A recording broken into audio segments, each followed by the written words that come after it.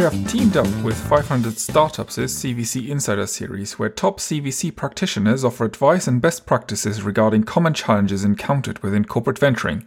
Featured this week is an interview with Yvonne Lutsch of Bosch Venture Capital and Nicolas Savage of TDK Ventures. Thank you, 500 Startup. I think it's a really nice initiative to help raise the bar inside corporate venturing. Today is going to be special because we have Yvonne Lutsch from Bosch Ventures. I have known her for a while, and yet we haven't co-invested yet. So this is not yet a partner in terms of corporate venturing, but hopefully very soon.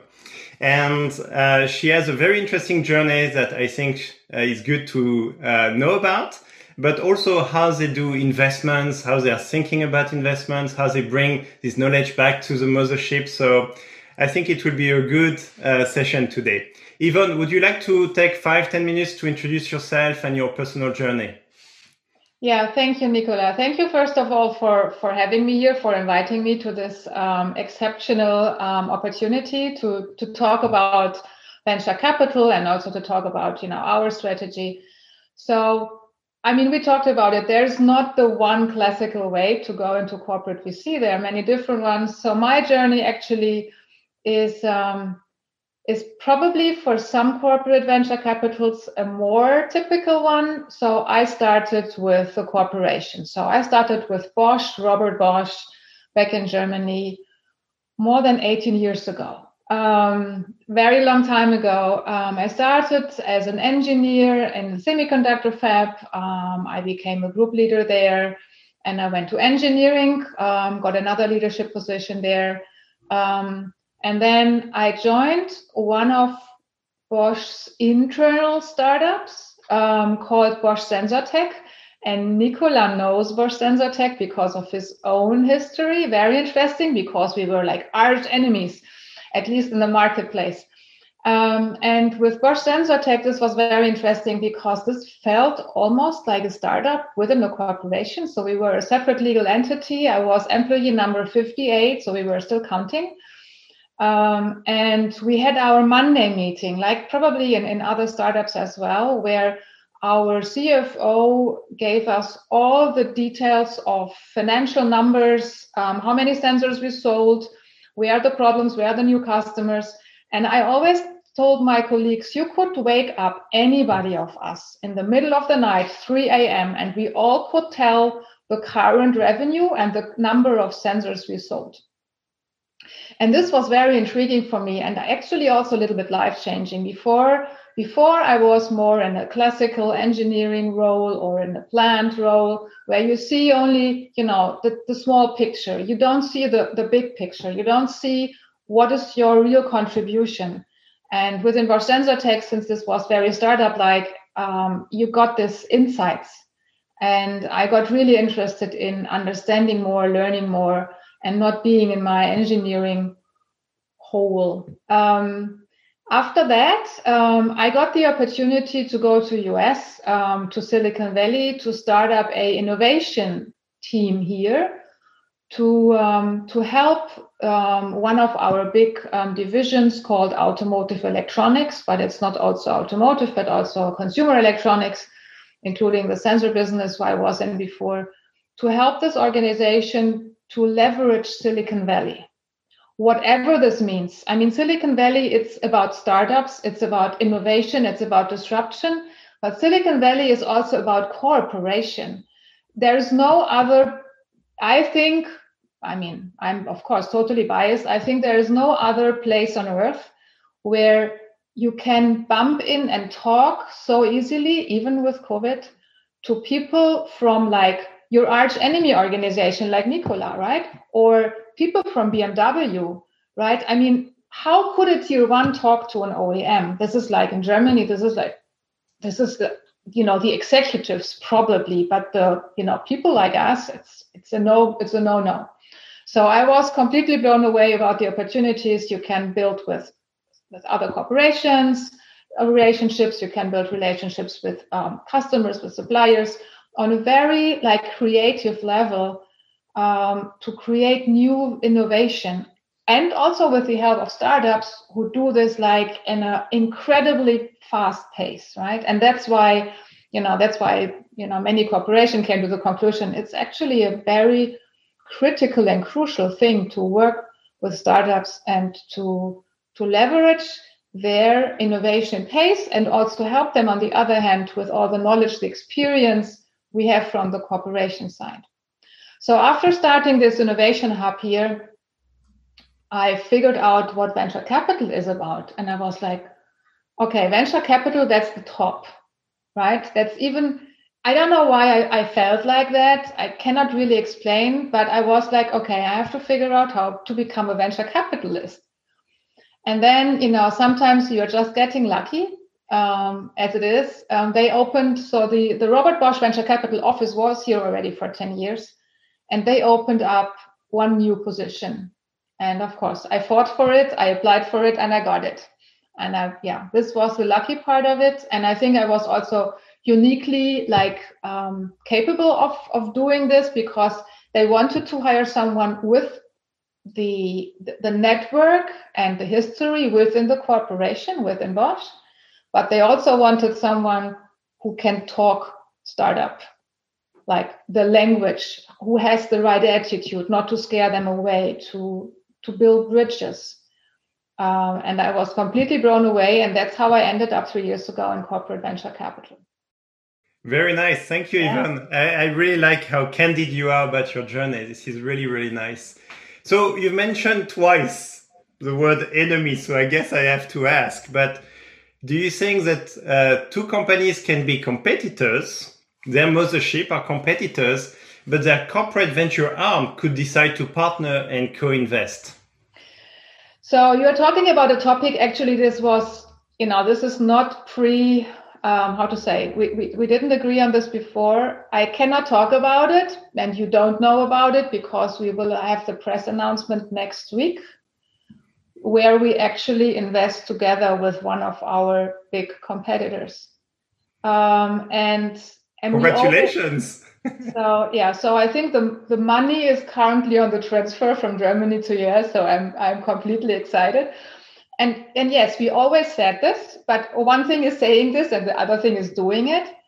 And actually, yes, I think that's a great opportunity. I mean, I will tell you in 5 years how this worked out. So I'm very, very curious and excited about it, but I think it's a great opportunity to, there are several positive things about it. One thing is, if there is more than one corporate, even with a similar or very, very similar business goal with a startup, if there are more than one in the deal, this makes it much more attractive also for the financial VCs. And we can talk about this as well, right? Yep.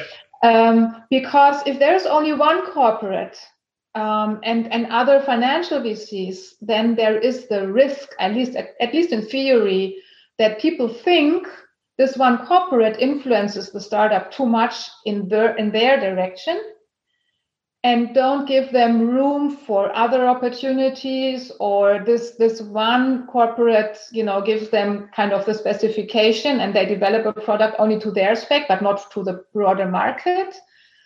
Or there might be, and that's potentially possible. We are not doing this, that the corporate has some terms in the deal which are prohibitive or making the deal less attractive for future investors, right? So, but if there is more than one, then they have to agree on something already, right? And this is something I'm really, really looking forward to it. I hope this creates competition. And competition is a very strong power to enable. Especially for the startup. For the startup and for the both corporations, like who works better with them, who brings the product, earlier to the market. So I'm very, very excited about that. I'm going to the next topic because this is so prominent for me. Institutional VCs and CVCs, right? What is better? Is it better to have to have many strategic VCs around, or to have only one? Or like in this deal, there are several strategic VCs in the deal, but also financial VCs. And I think that in principle, that's the best mixture. And the good, like, syndicate, that's a technical term, is always important because in many cases, there is the next round, right? There is a new funding round. There is more needs for money, and you have to keep yourself with the startup attractive for further rounds. You have to be prepared for that. And I think that's very important. And having a syndicate of good names in the financial world, but also proven names or very good upcoming VCs like you in the strategic world, having this as a combination, I think that's the best you can do. And so I agree on the mix of syndicate between financial VCs and corporate VCs. What's your view when it's only a syndicate of corporate VCs? Yeah, that can be really tricky. And I think it depends also on who are the corporate VCs, because there is corporate VC and corporate VC. I just told you that we had a webinar last week about the different flavors of corporate venture capital. If the venture capitals are, the experienced ones, the one with also very strong financial goals, this can work. Actually, I have an example. My very first investment was in a startup called Sentient in Southern California, and it was basically only corporate VCs, but it was Intel, Microsoft M12, Motorola, Amazon Alexa, and us. Who did I forget? Maybe I forgot someone. I'm sorry. But we had like the nameplate of, I think so, bragging only a little bit, of corporate VCs. And this was very well received. And in the next round, even financial VCs wanted to come in because they recognized the strong syndicate of corporate VCs. It can be different, I think, in cases where I'm not too much a fan of very, very, very strategic VCs who invest only for strategic reason and don't know how venture capital works. This can be risky. And then I think it's maybe dangerous to rely too much on strategic VCs. And as long as you have also financial VCs in the round, then you just have a better balance. So normally it's more balanced, but there can be good examples where it actually worked out with a very strong syndicate of very good strategic VCs. Yeah. I think when you mention Intel Capital, they are very good at leading rounds and pricing the round. Yeah. I think the most dangerous corporate VCs are the ones that are very strategic. I forgot Applied Materials. Sorry, I have to mention them. Otherwise, Michael will kill me. I forgot Applied. Actually, today we just announced our investment number 12, and it's our second investment with Applied Ventures. So they are really, really good partners. Yeah. And so I was talking about Intel Capital and we also co-invested with Intel Capital. They are very good on the financial discipline and pricing the round. I think the most dangerous corporate VCs are the ones that do it for strategic only, let's say, and they want to lead. That could be very dangerous because they don't care about the price of the round, and then that makes it very, very hard for the next round. Yeah. And and there's this, and I heard this like 2 years ago, and I was actually shocked. I was at a VC entrepreneur, some mingle, whatever event. And some of the entrepreneurs were pretty negative about corporate venture capital. And they were calling, not me in person, but they were talking about dumb money. And I was like, what the heck are they talking about? So the perception is we cannot price rounds. We make the rounds too large, not too large. We set the price too high because we are used to corporate M&A. And then corporate M&A, 500 million is like a bargain, right? But I think we are not that. And I'm very certain that TDK Ventures is not there. So we are, I think, and Intel Capital and all the others you mentioned are very cautious about the right price. And as you also mentioned, being on the board or not on the board. So that's very interesting because the company cannot talk about, but we are currently wiring the money. Actually, so there was us and there was this other large corporate VC interested to invest. And so the company, the startup actually came to us and were like, why don't you co-lead? Also to balance the power. Yep. And this was the first time that I had to kind of refuse to lead and refuse the board seat because I told them we want the best for the startup. That's our goal as a VC, right? At the end, we have to do and to think the best for the startup because at the end, it's also our positive outcome in terms of ROI. And I told the startup, well, I don't think it's a good idea that this other corporation and us, we co-lead the round. I think you should go and look for a very credible financial VC. The two corporations or the two strategic VCs come in as co-investors and we both get observer rights. But, if there's a very tough board decision to make, you can, send us politely out of the room and you make your board decision without us. That's a very good proof point. You care about the entrepreneurs. I told them to do that. That felt weird because normally, of course, we want to have as much control as possible. We want to have board seats. And I think we also we are a good board director as well. We have other boards where we are directors. But in this particular case, I told them do otherwise, and they did. So they came back with a very credible financial lead, and then we said, okay, good.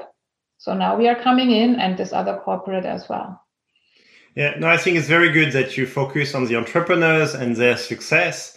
And at the end, when this entrepreneur will be asked about what do you think about Bosch Ventures, about Yvonne, he will say, she gave me the advice that made sense for me. So I think that's really, really good setup. Do you have other examples where you really focus on the entrepreneurs, which is not necessarily what's best for your mothership?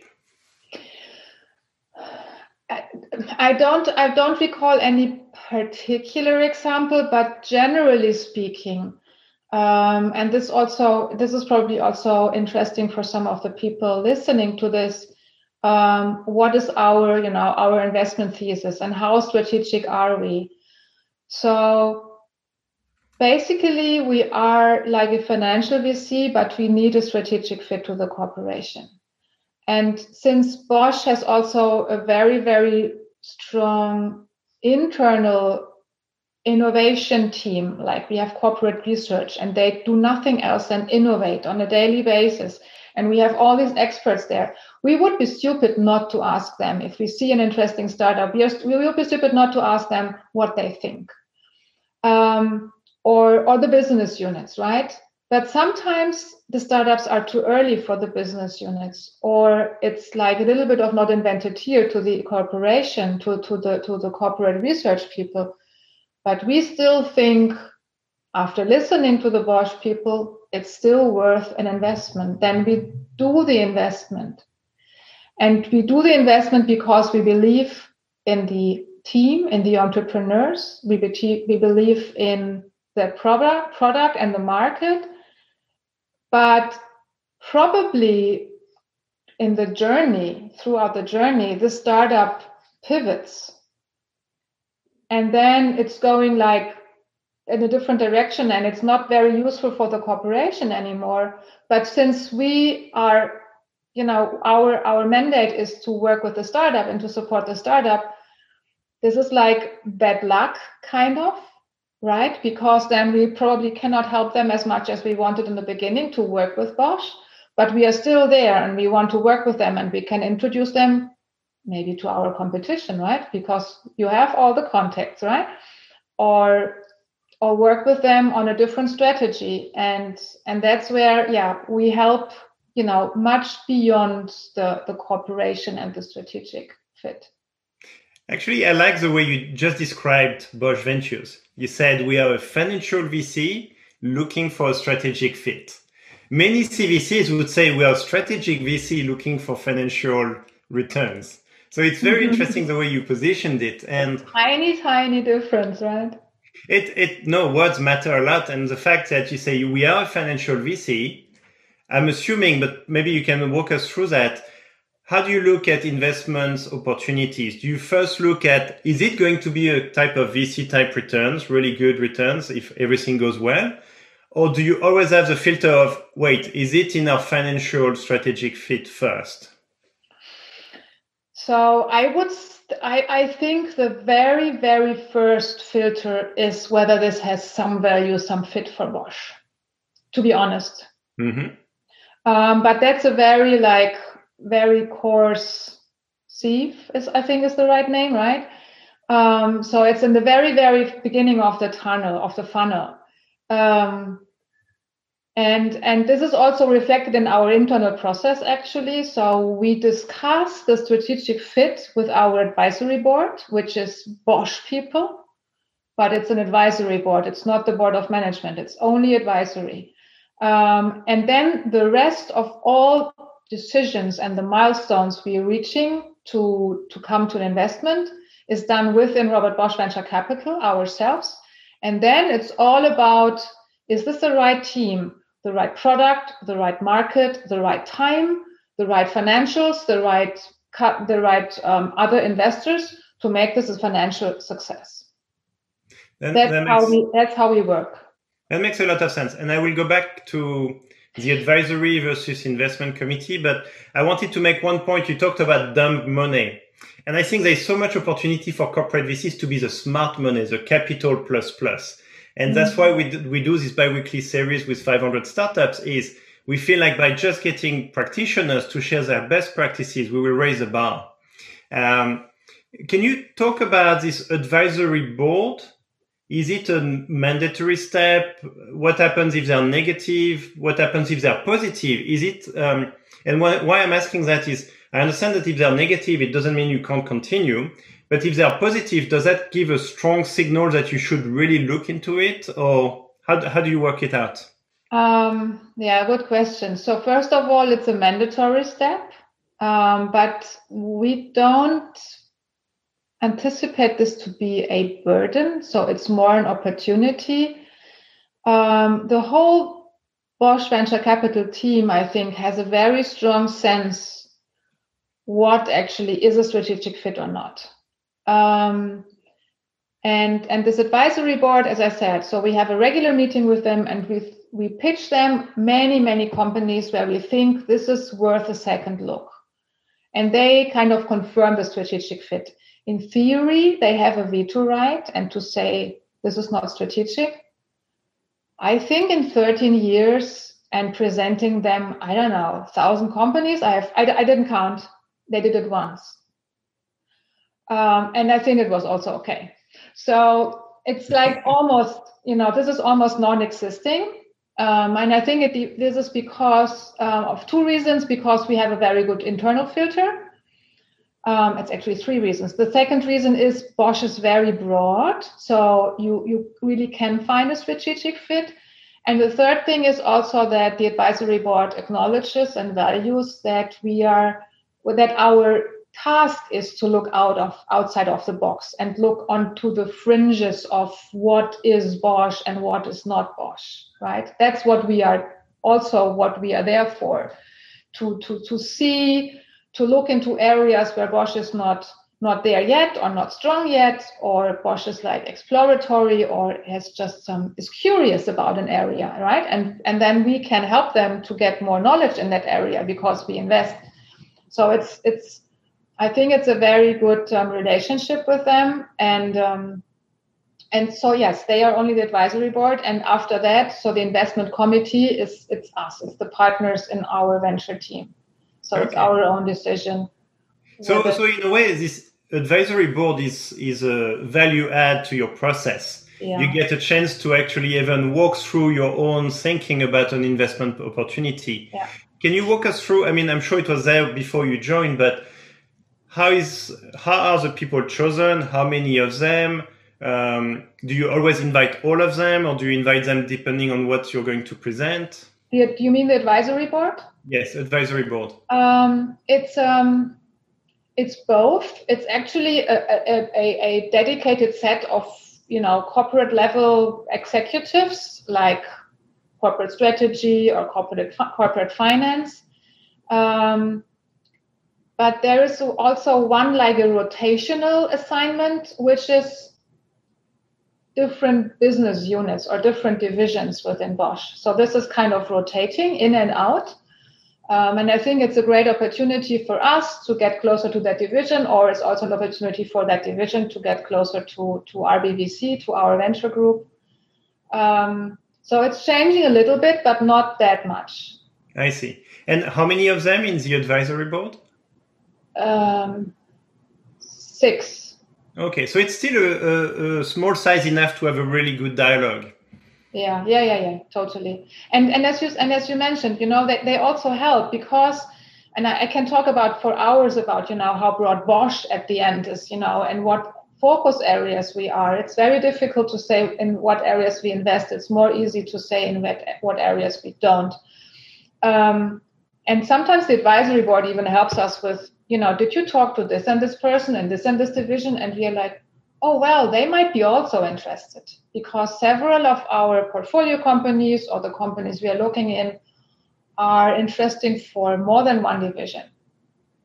Because if it's core technology like connectivity or sensors, this can be interesting for an autonomous vehicle. This can be interesting for an autonomous robot in your home, or I don't know. So this can be very broad. So I'm going to make it tough because you said it's very difficult to answer the question where you invest. Bosch is very famous for automotive, clearly, but what are the areas that Bosch Ventures is interested to invest in 2021? That's a tough one. Yeah. So we rather like to look into core technologies, as I said, which are applicable for more than one division, right? And that's then more in terms of, how to, like next generation computing, how to help Bosch and the world in a bigger sense to get most out of all the data produced. And there are two things. There's one, the analytics to bring the best out of the data, but also the compute itself to make all these gigantic neural networks running, for example, or to do this on the edge. And then, edge can be,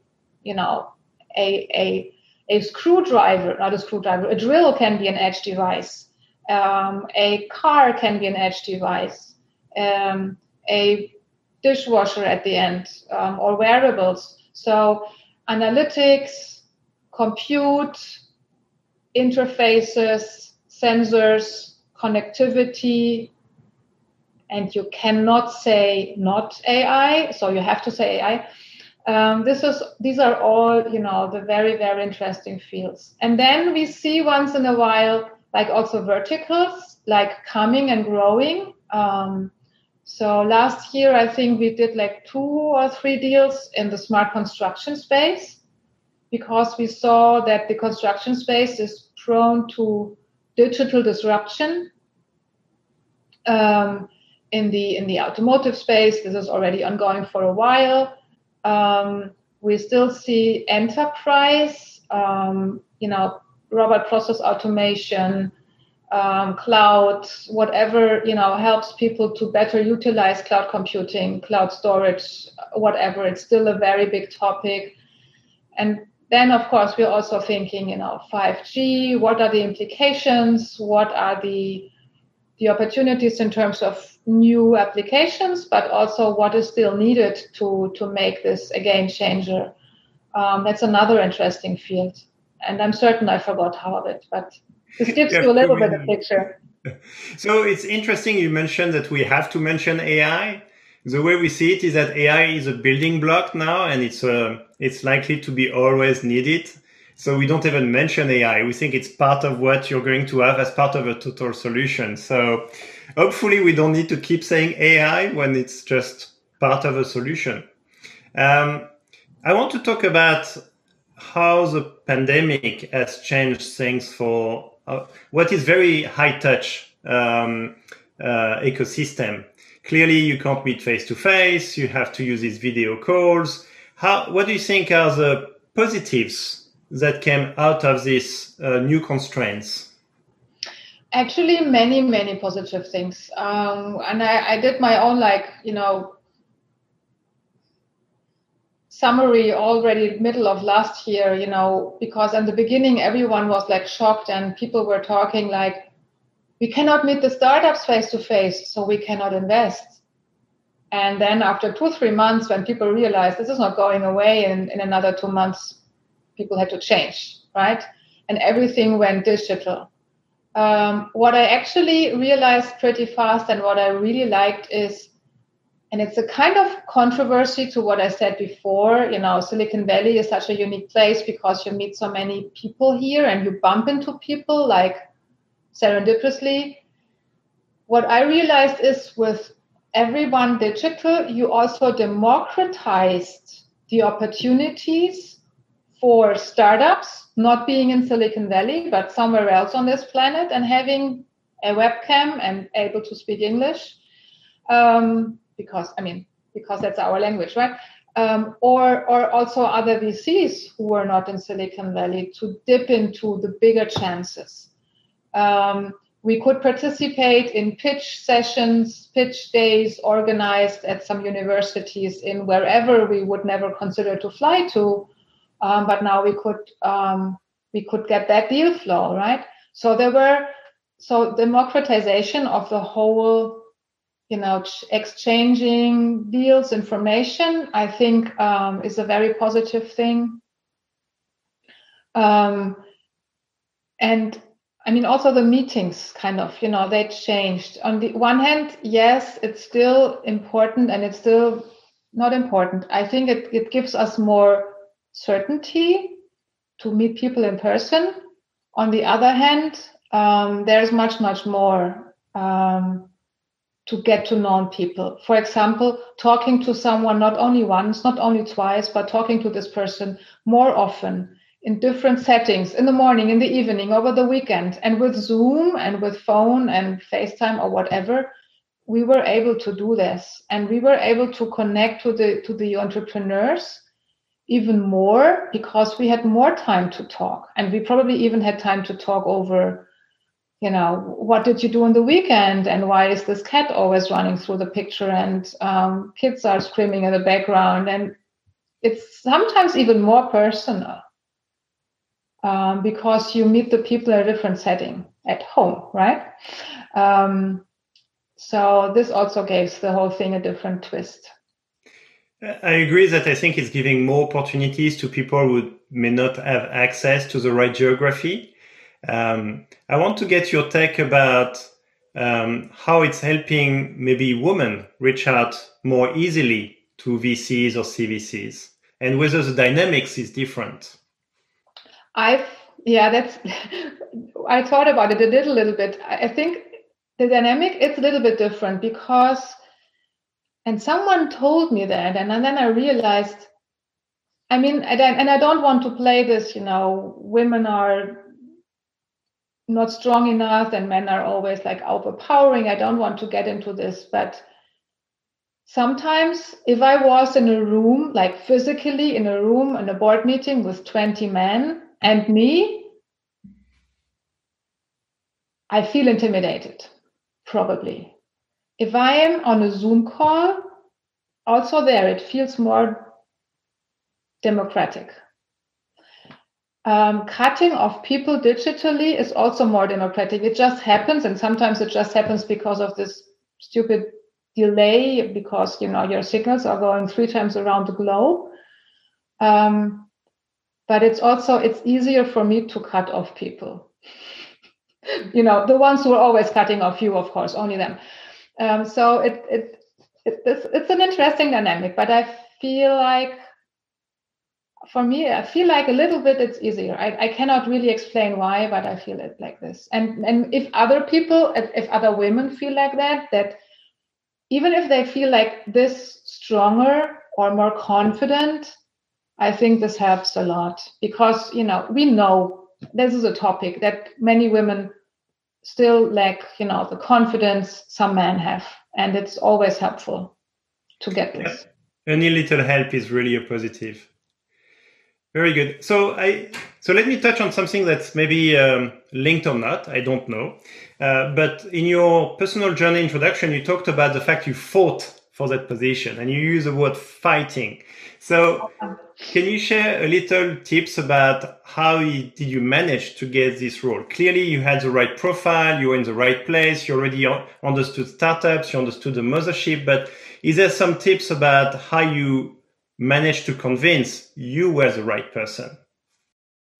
I don't know exactly. Maybe I should have asked, my colleagues at the end why they chose me. And I think I never did. There was one situation I remember where, I had like my local boss, but we also had the managing directors in Germany who wanted to meet me and wanted to see how I think, what I did, and also what I accomplished, and if you know what the people on the other side of the table really want to know and want to see, if you know that, then you can prepare yourself. So this one person was very driven by what are your successes? And then I realized, well, I don't have a good, out of my drawer thing, here are my success stories. So I created it overnight and I sent it to him after the interview.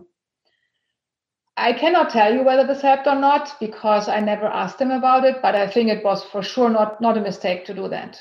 So no, I think it was a really good move. Understanding what the counterpart is, what is important to this person, whether it's your personal strengths or whether it's your accomplishments in your last position, whatever. And I was thinking about that and I tried to deliver exactly what they wanted to see, to feel confident to hire me, right? Because I have to give them the confidence that I'm the right person. I think what you did was really good. And the way I look at interviews is that it's only a snapshot. Everything that happens afterwards, proactively, really matter. So you sending this kind of list so that they wanted to know, that's golden nugget for anyone who's really wanting to go into a new role, and especially in corporate venturing where there is so much demand. Yeah. Very nice. Now, you're based in Silicon Valley. You moved there because it was a Silicon Valley. I understand that you have a geographical scope. Mm-hmm. How much of what you invest or where you invest is actually with a bias of Silicon Valley versus, let's say, the full USA? I think Silicon Valley is important, also to talk to random people, as I mentioned, right? But we also know that there are very, very good universities, very good startups, very good, research facilities all over US and also Canada. So our mandate is North America. That also includes Canada, and we have some portfolio companies there. So long story short, Silicon Valley plays a role, but if it comes to, to specific areas where, for example, AI, like Waterloo, close to Toronto, Canada, that's like a spot where people just know that this is a great spot where people get a very, very good education. And I also invested in a startup in Cambridge. I think now their office is in Boston, but they started in Cambridge. In quantum computing, and quantum computing is also, it's not everywhere yet. So, there are some hotspots. So we decided to invest in that company. So it's. So let me test you. Of all your investments you led yourself, which one are you the most proud of and where are they located? That's difficult. You have to ask me they're all again your in 5 babies. years. You have to ask me again in 5 years because they're all like, I started investing 3 years ago. So it's like I just invested, right? But actually 3 of the 5 are local. Okay. Whether this is a coincidence or on purpose, I cannot tell you. I think it's a coincidence. And the density of startups here is also pretty high, right? So it's a mix of both. Okay. And I'm proud of all of them.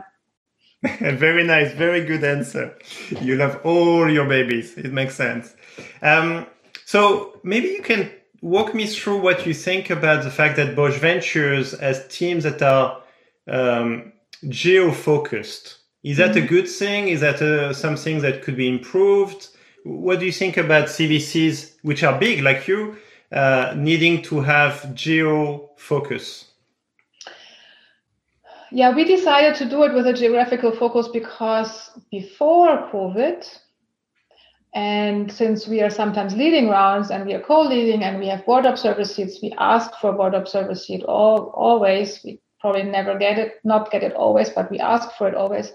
We want to be in the board meetings, and we were appreciating to meet people in person. So that's why we chose to have this geographical like split. Because if you are in Europe, and we have 2 teams in Germany, flying over to France, to Paris, or to London, or to go to Munich by train, it's very easy, very straightforward. You can do this within 1 day. Similar for us in North America, you can fly to the East Coast easily. It's maybe at least as long as 2-day trip. We had one portfolio company in Singapore, and one of our partners had to fly to the board meetings to Singapore. This was a bit of a burden, and the time zone, because the overlap you have to talk to that startup like per day is like 2 hours, or it's the middle of the night for someone, and that's simply still a burden because time zones are still there and they're probably not going away. So I think that's why it makes sense. And I think it also makes sense to have some local representation because of like these hotspots, because of, Silicon Valley. You leave the door, not talking COVID, you go to events, you bump into people. This happens in China, in Shanghai as well. This happens in Israel. And we have these local people who are also locally connected for deal flow, for picking brains, for getting, a sense for trends, earlier than the typical publications online. I think this all together makes it, I don't say necessarily, but makes it much, much easier to invest in the right startups if you have this local setup. But of course, you have to be able to afford it. But because Bosch is a global company anyway, we have offices worldwide anyway, right? So this was kind of maybe easier for us. No, this makes sense. We had Francis Ho from Samsung Catalyst 2 weeks ago, and he was talking about the fact that every new location is the logical next location. So actually this month, TDK Ventures is having a Boston presence opening. Oh, so, cool. Yeah, that's happening. Cool. One question about, you mentioned that there is lead or co-lead. Is that a clear preference from you to have a lead or co-lead? Or is it just case by case you decide? It depends. If it's an area where we have, also strong like feelings in terms of probably Bosch experience or our own experience from the team, then we probably feel more comfortable leading. If this is an area where we think this is very cool, a new area, but we are just not the experts, it's probably smarter not to lead. Again, we want the best for the startup, right?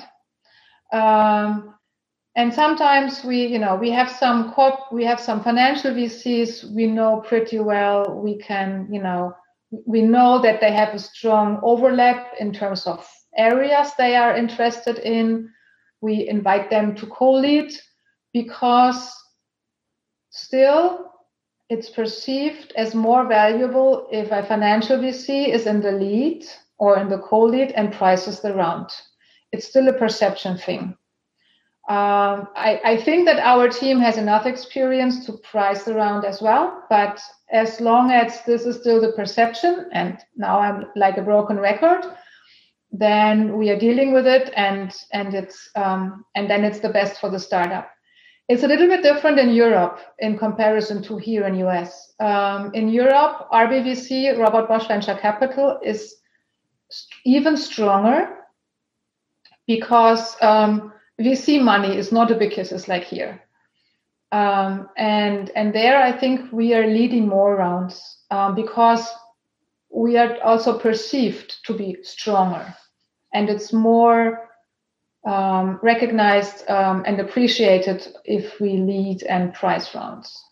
Okay, it's interesting to see the difference between US and Europe in this case. I mean, you have to face your challenges, right? I mean, here, if I introduce Bosch, then people are like, oh, the dishwashers. If I'm lucky. If I'm not lucky, they say, oh, the contact lenses. And I'm like, no, that's Bausch and Lomb. And in Germany or in Europe, everyone knows about Bosch because everyone has a cousin, an uncle, a friend, a mother or a sister working at Bosch. Yes, very, very different. Okay, that makes sense. Maybe another question is, you mentioned the investment committee is inside Bosch Ventures, so it's not related to the mothership directly. Can you talk about the size, who is in it? Is it always the same people for every deal, or is it geo-focused? How does that work? Now, we are one worldwide team. That's very clear. We have like 2 to 3 meetings with a worldwide team per week. This is unfortunately early for us in the morning and very late in the night for the Chinese team. And we are still playing around with how we can make this like bearable for everyone.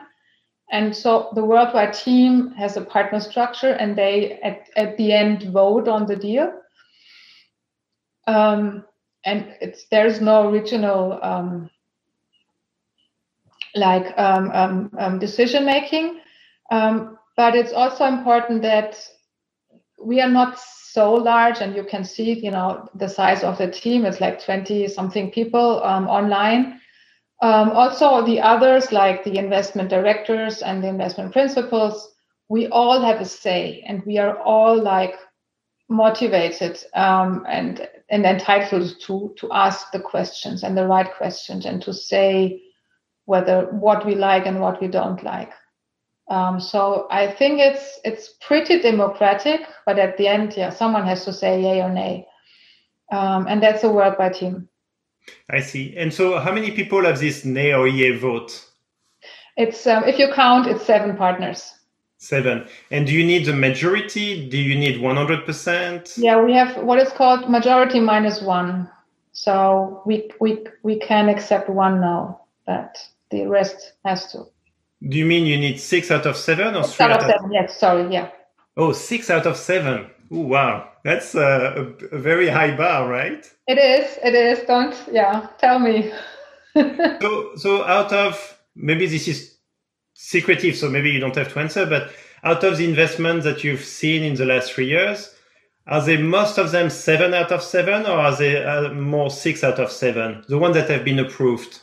It's that's pretty mixed. That's pretty mixed. Okay. No. How do you? And I mean, there are deals who are more, there is more debates about, and there are deals which seem to be more straightforward for everyone. But we never make it easy. We always make it, we try to be as picky as possible, because we hope and we believe that this also improves the quality of the deals we do eventually. It can't be easy if your proposal gets 5 votes out of 7. That must be tough. Okay, very nice. And so maybe you can walk me through your last investment. Don't mention which one. Actually, choose one out of the ones you made, the 5. Mm-hmm. What from end to end? So from how you met them, all the way to building your proposal, getting it approved, and then the closing. And sometimes people think the closing is easy, but for a corporate VC, it's never that easy. So if you can walk me through end-to-end an investment you made and how you presented it, how you get the approval, and how you closed it afterwards. First of all, you meet the entrepreneur, and actually that's a very nice short story I want to mention. We don't have enough time to make it lengthy. I met the entrepreneur in a self-organized VC startup pitch event. I organized this together with a friend during the pandemic, and to make it not too easy, we only selected female VCs and female entrepreneurs. And the CEO was pitching, and I was like, well, if she wants to get this revenue this year or next year, I have to talk to her. So after this 3 minutes pitch, I talked to her again, and I talked to her again, and I pitched her startup and the idea and everything to our local team. We are 4 people to run it, It's all about, in our team, it's all about running it with the others, with the other heads, to gather as much collective, knowledge brain as possible, right? And then we talked to Bosch about it. We realized that there is a great strategic fit, which I wasn't actually aware of, because there are so many Bosch businesses that I have to admit I don't know all of them. This was the beginning of the story. And at some point, we met the CEO. We met her also in a coffee shop in Palo Alto because she was in San Francisco, so we could at least meet once in person. Whether this was necessary or not, I don't judge it, but it was still nice to see her in person. And finally, we invested. And this takes a little while. And actually, the hardest part was the last 2 weeks, with a corporate behind, and it's still, it's totally feasible, but it's still a little bit challenging. Okay. And I don't know whether this answered your question.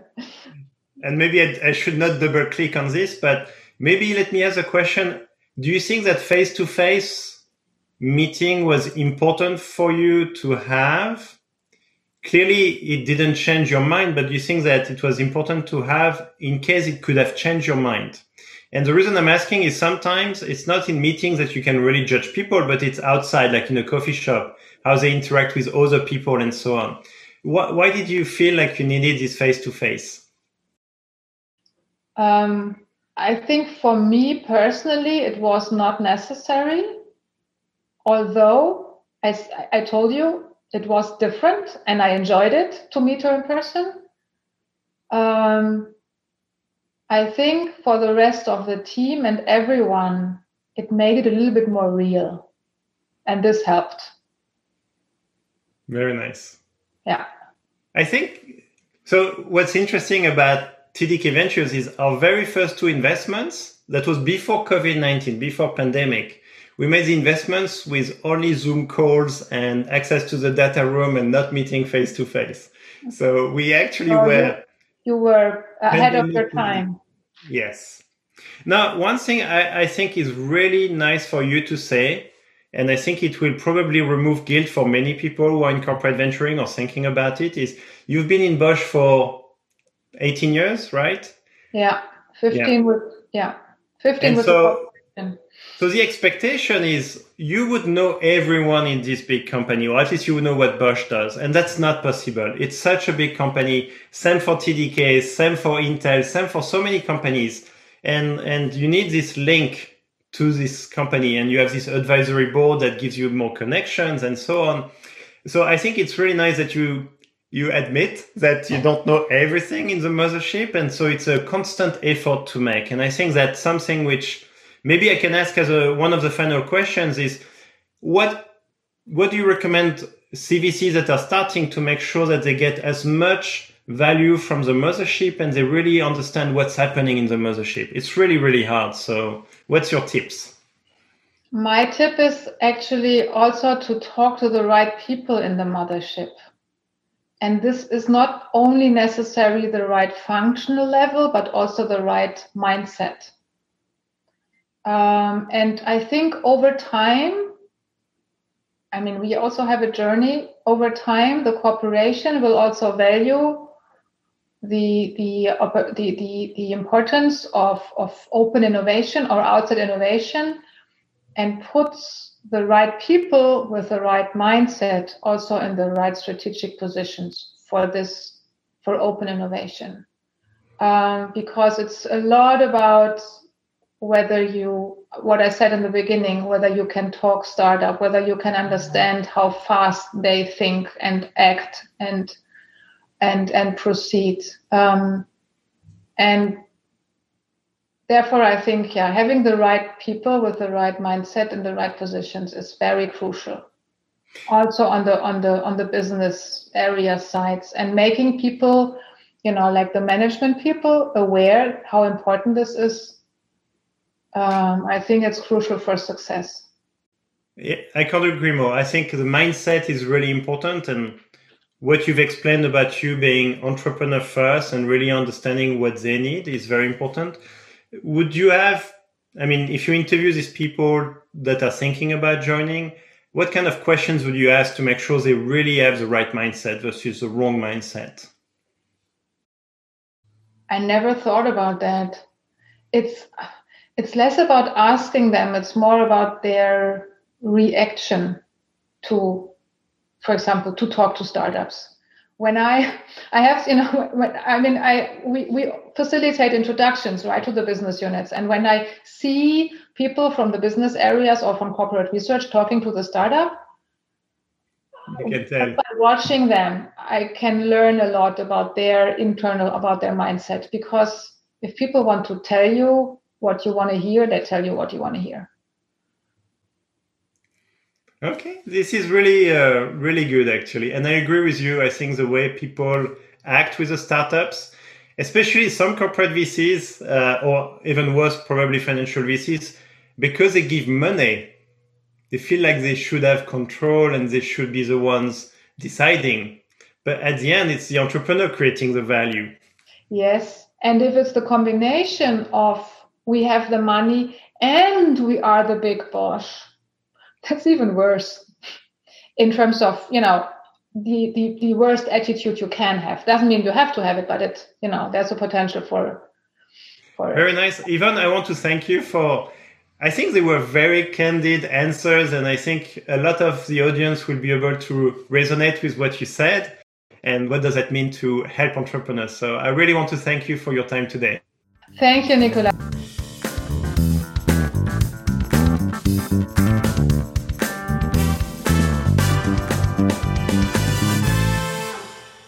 Global Venturing Review was produced by In-Ear Production. You can find out more by going to inearproduction.com.